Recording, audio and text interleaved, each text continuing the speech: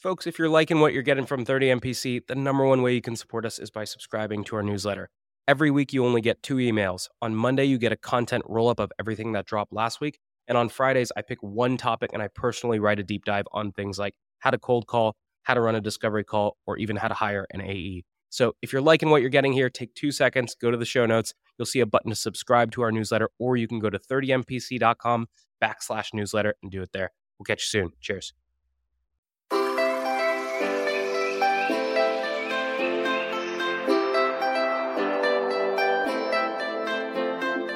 Good morning, everybody, and welcome to this episode of 30 Minutes to President's Club. My name is Armand Farouk. I'm here with my co-host, Nick Cegelski, and we have Amira Rand, VP of Sales and Strategic Partnerships over at Criteria Corp for 5 years. Nick, why should people listen? Well, today's episode is super demo intensive. We talked about some phenomenal best practices related to setting expectations and demoing content. So stick around.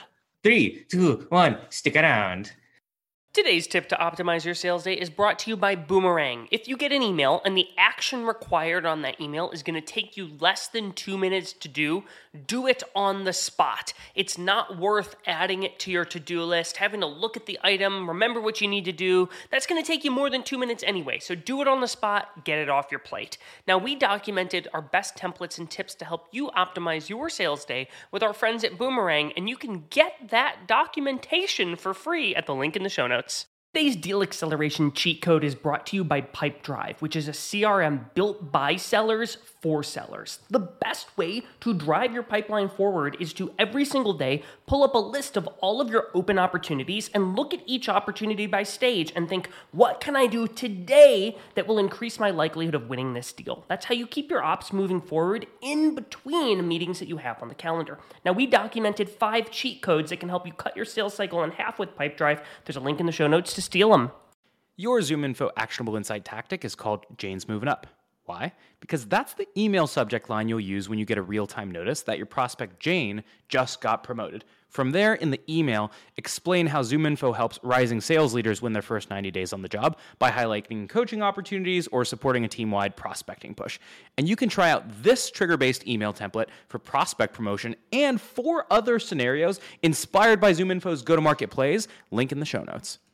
Today's prospecting tip is brought to you by Super Cadence by Influ2, which helps cut through the noise of oversaturated prospecting channels. If you want to get your prospects' attention, you got to do stuff a robot would never do. One of my favorite plays is getting warm introductions to the accounts that I'm targeting via salespeople who work at that account. Salespeople help salespeople. Another approach could be using Super Cadence to run SDR ads to put a face to the name. Now, we worked with Influ2 to put together a special toolkit on ways to humanize your outreach, which you can get for free at the link in the show notes.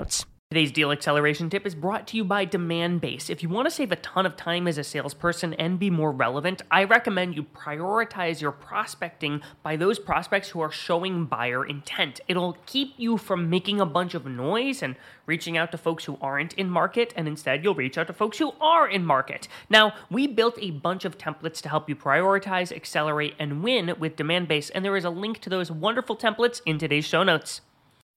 All right, Amira, welcome to the show. We start every single episode with your top 3 actionable takeaways. So let's get your 3. Perfect. Number 1 is really about personalizing your demos. So really making sure you're relating everything that you have in your demo back to your client, whether or not that's setting things up in your demo environment or just speaking specifically to their needs. Cool. What's number 2? Never lose a deal alone. Get every resource you can in the organization that's willing to help you close that deal. Don't let your ego get in the way. I love that one. What's number 3, Amira? Making sure that you're managing your calls from start to finish. And that's really all about preparation, making sure you're prepared for the call and knowing what exactly you want to get out of it.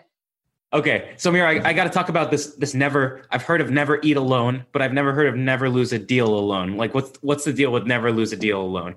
I think sometimes as sales reps, we want to be the one that goes in and slays the giant elephant and brings in that big deal ourselves.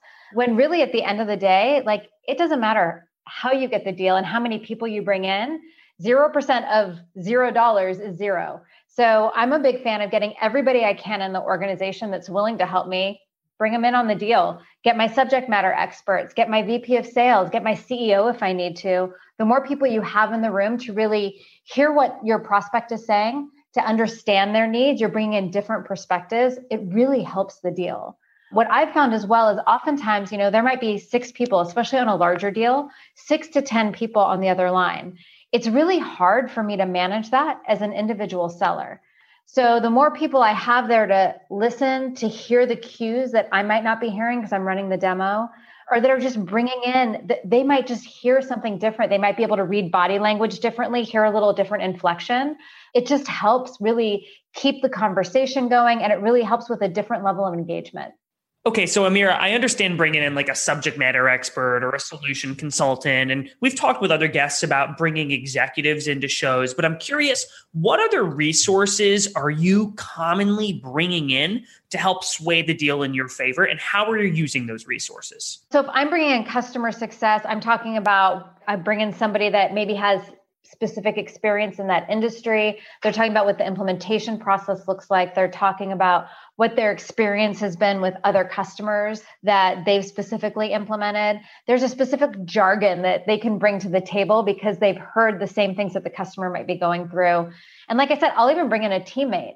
They may have actually nothing to do with sales whatsoever, but bring them in, because if they can talk the language of your prospect, it just will resonate so much better with them. And so I'm curious about, it's one thing to bring in like your VP of sales because they understand how to be customer facing. It's another to bring in like one of your super techie engineering people. And so do you have any best practices for when you're bringing in somebody who might not be supremely comfortable talking to a prospect to make that conversation as successful as possible? I think it's all about preparation. So I, as a sales rep, I am responsible for quarterbacking my call. And in order to do that, I need to prep everybody that is going to be on the call. I'm going to call my plays. I'm going to let them know how the call is going to go, what role I want them to play, where I think things are going to go, and hopefully prep them well enough so they understand my customers' needs, what I want them to speak to, and then kind of what the objective is, like where am I trying to drive the conversation. So the play is always going to go wrong. Just know that it's never going to go as intended, but at least you're prepared with a couple different scenarios before you jump on it. Awesome. And what does that briefing process look like? Are you typically jumping on a call with everybody that's going to be on the next call? Are you like whiteboarding out the discrete outcomes and role playing those things? Like tactically, what are you actually doing with the team? Sometimes it's just a brainstorming session. So for example, if we know we're going into an RFP call, they've provided us with an agenda. We'll start talking about who else do we think is in the deal? What do we think is going to happen? We'll look at the different personas that are in the room. So if we have a VP of HR, we have a security person, we have legal in there. We know each of those is going to have different wants and needs. So we might need to bring in our IO psychologist because we know people are going to be talking specifically to the specific risks that might be introduced into the organization.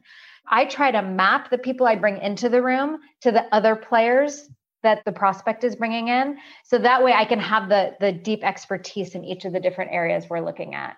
So tell me a little bit more about, like, I hear this, you have these 6-person demos or these 6-person discoveries, and you'll get these weird cast of characters in the room.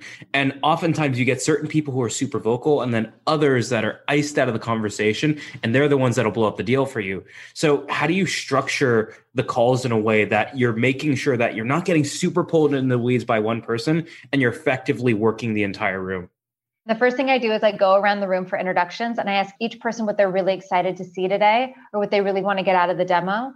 So that way, no matter what happens, I can make sure at each point in time in the demo, I'm calling on that person. So Nick, if you say you're really interested in seeing the blue widget, when I come up to the blue widget, I'm going to say, hey, Nick, you mentioned that you wanted to see the blue widget. Let me talk about this a little bit. Now, how does your process work today with the blue widget? And so then I can kind of do a deep dive into each person's individual area and make sure I'm touching on what they're looking for.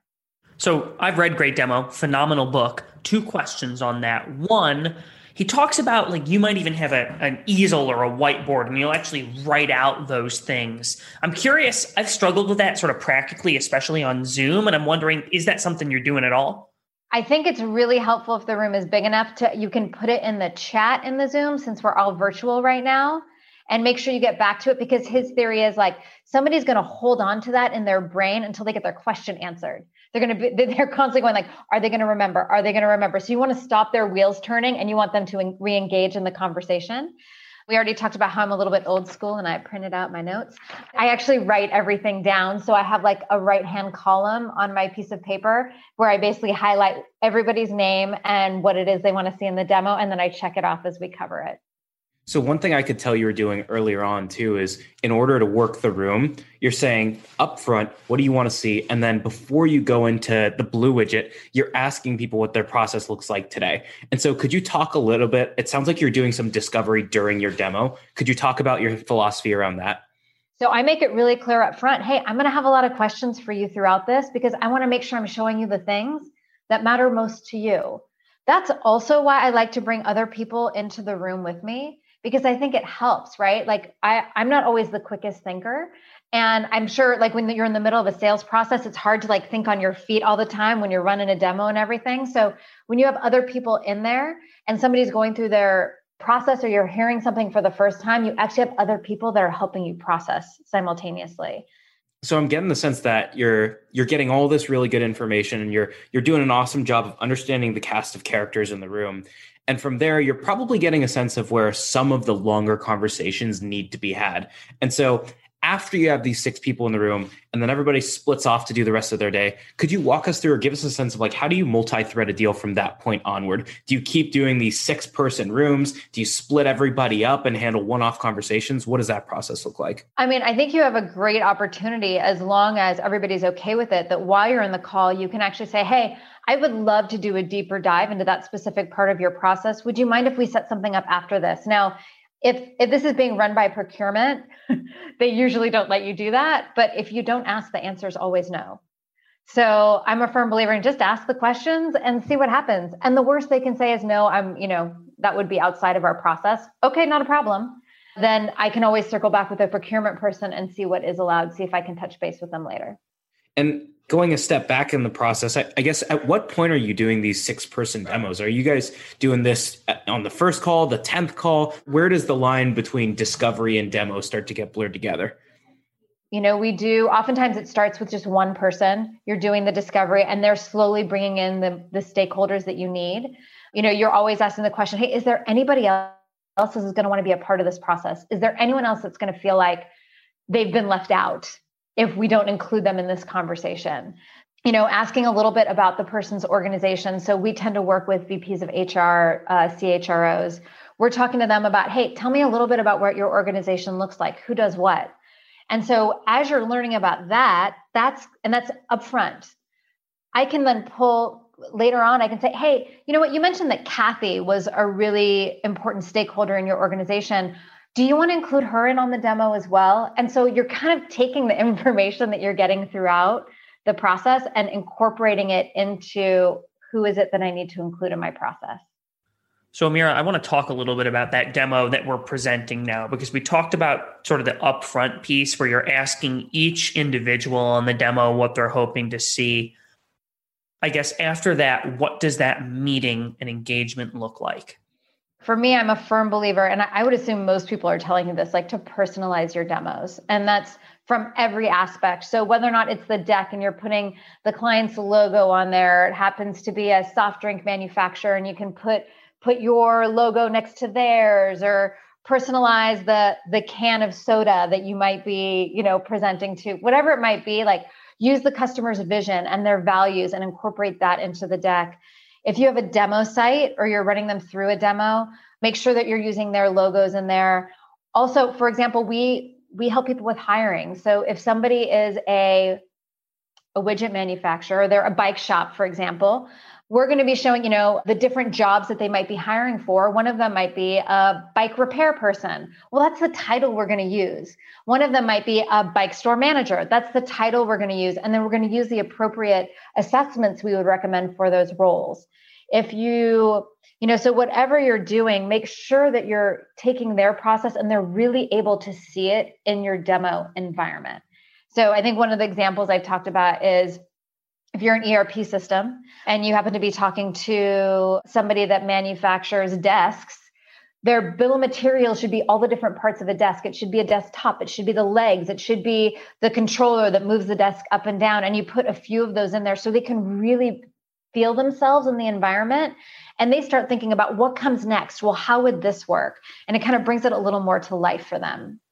Could you talk a little bit about how the voiceover changes too? Because I get the sense that you're heavily customizing things like the job titles and the logos and all of that stuff. But is the way you're talking about your product changing and customized to the customer too? The demo itself is really, I pick what I'm going to show in the demo based on my discovery. So I don't do the same demo every time, but it's like a Chinese menu, right? When you go, I have the choice of 3 different appetizers and 4 different noodle dishes. And so, but I'm mixing and matching those different items from the Chinese menu based on what I've gotten from the client in discovery.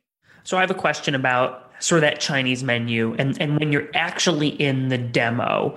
And I found this in the ERP that I sell. There are some times that a customer will get very fixated on a specific functionality that we're able to solve for, but it probably means we need to take a step back, do some more discovery, maybe even pull in another resource. And like, it kind of turns into a rat's nest if we end up talking about a very specific feature for 20 of the minutes. How do you prevent that from happening? Because that can derail what otherwise would be a great demo. I think if you're going into a training session or you're talking about specific functionality, you're going down the wrong place and you probably want to redirect. So I would recommend parking lot it and saying to that person, hey, could we take that offline? I'd love you to take you down that road, but I want to make sure I have the right people in the room. Let me get a customer success manager in here and they can really talk to you about the details. And then what I would do is I would hopefully get the chance to take that offline. And then I would quarterback that next call in terms of exactly what I want it to look like. Like I want to show them A, B, and C, and it should be a 15-minute call max. That would be my recommendation in terms of how to get myself out of that. But I can't tell you, it's never happened.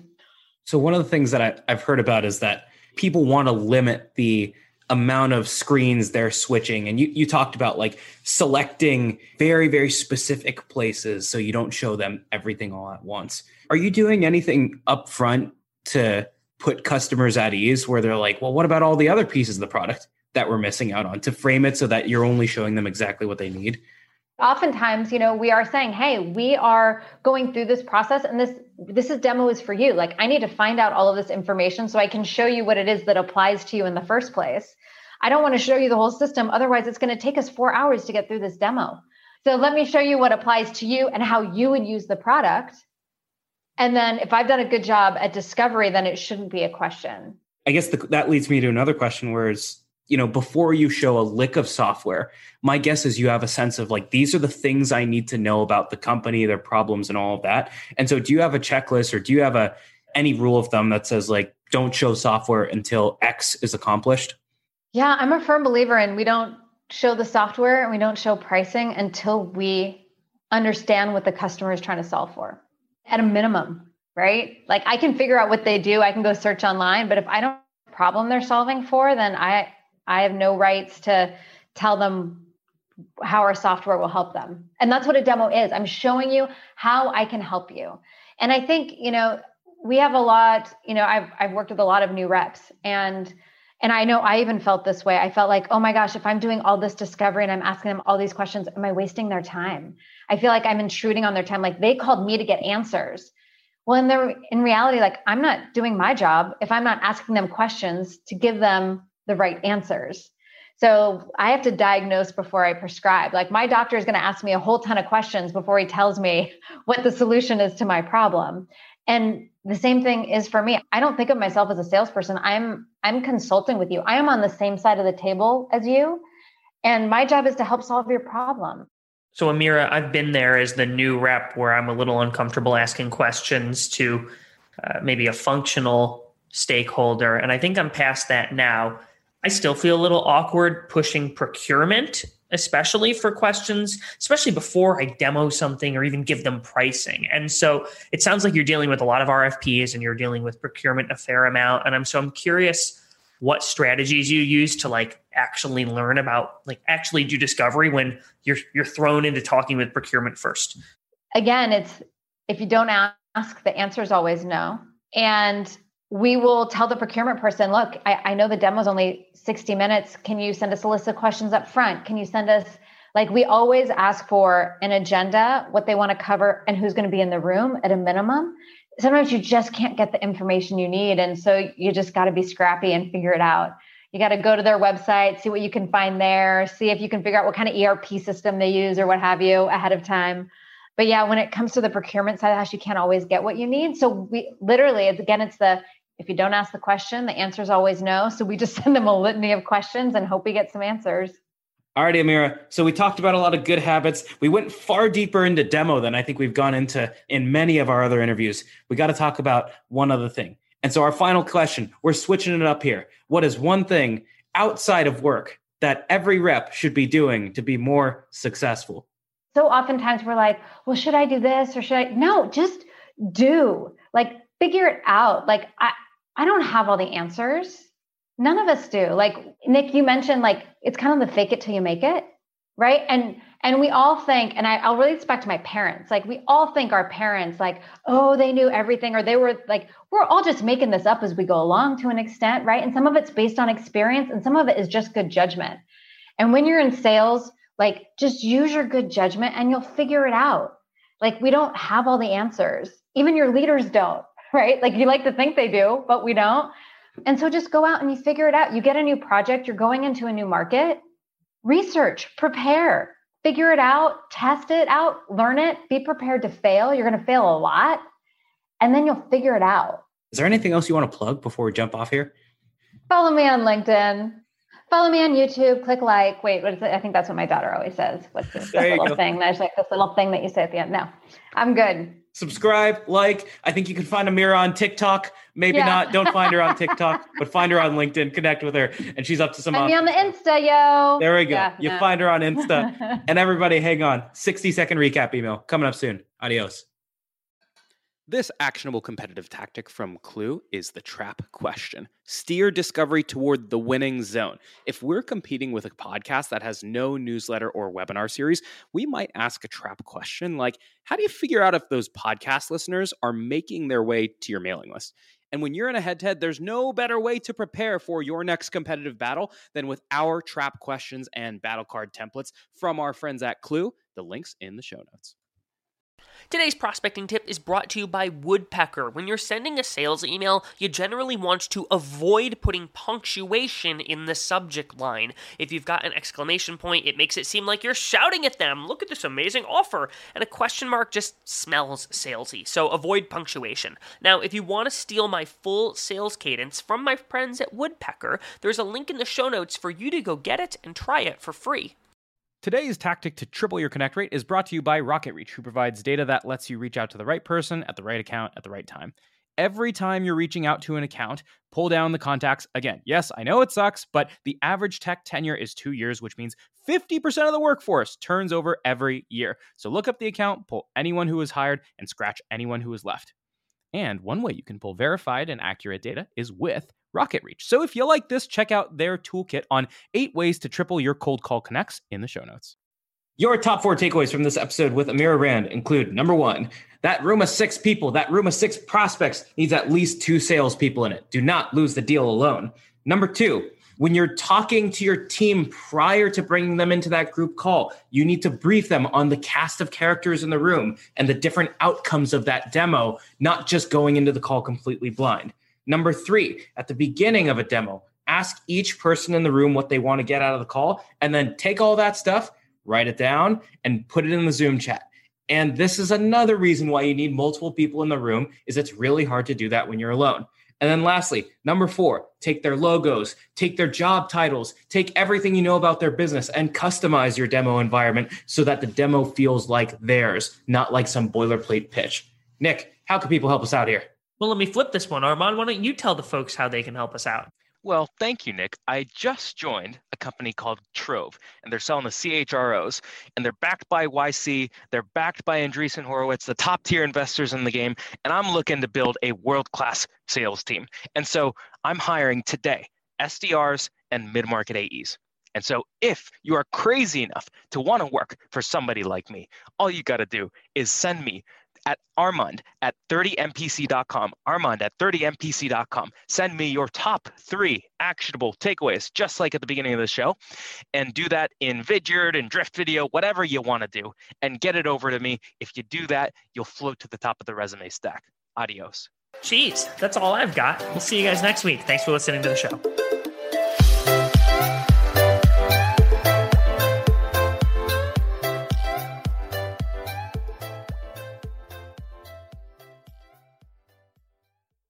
Today's prospecting tip is brought to you by Super Cadence by Influ2, which helps cut through the noise of oversaturated prospecting channels. If you want to get your prospects' attention, you got to do stuff a robot would never do. One of my favorite plays is getting warm introductions to the accounts that I'm targeting via salespeople who work at that account. Salespeople help salespeople. Another approach could be using Super Cadence to run SDR ads to put a face to the name. Now, we worked with Influ2 to put together a special toolkit on ways to humanize your outreach, which you can get for free at the link in the show notes. Today's deal acceleration tip is brought to you by Demandbase. If you want to save a ton of time as a salesperson and be more relevant, I recommend you prioritize your prospecting by those prospects who are showing buyer intent. It'll keep you from making a bunch of noise and reaching out to folks who aren't in market, and instead you'll reach out to folks who are in market. Now, we built a bunch of templates to help you prioritize, accelerate, and win with Demandbase, and there is a link to those wonderful templates in today's show notes.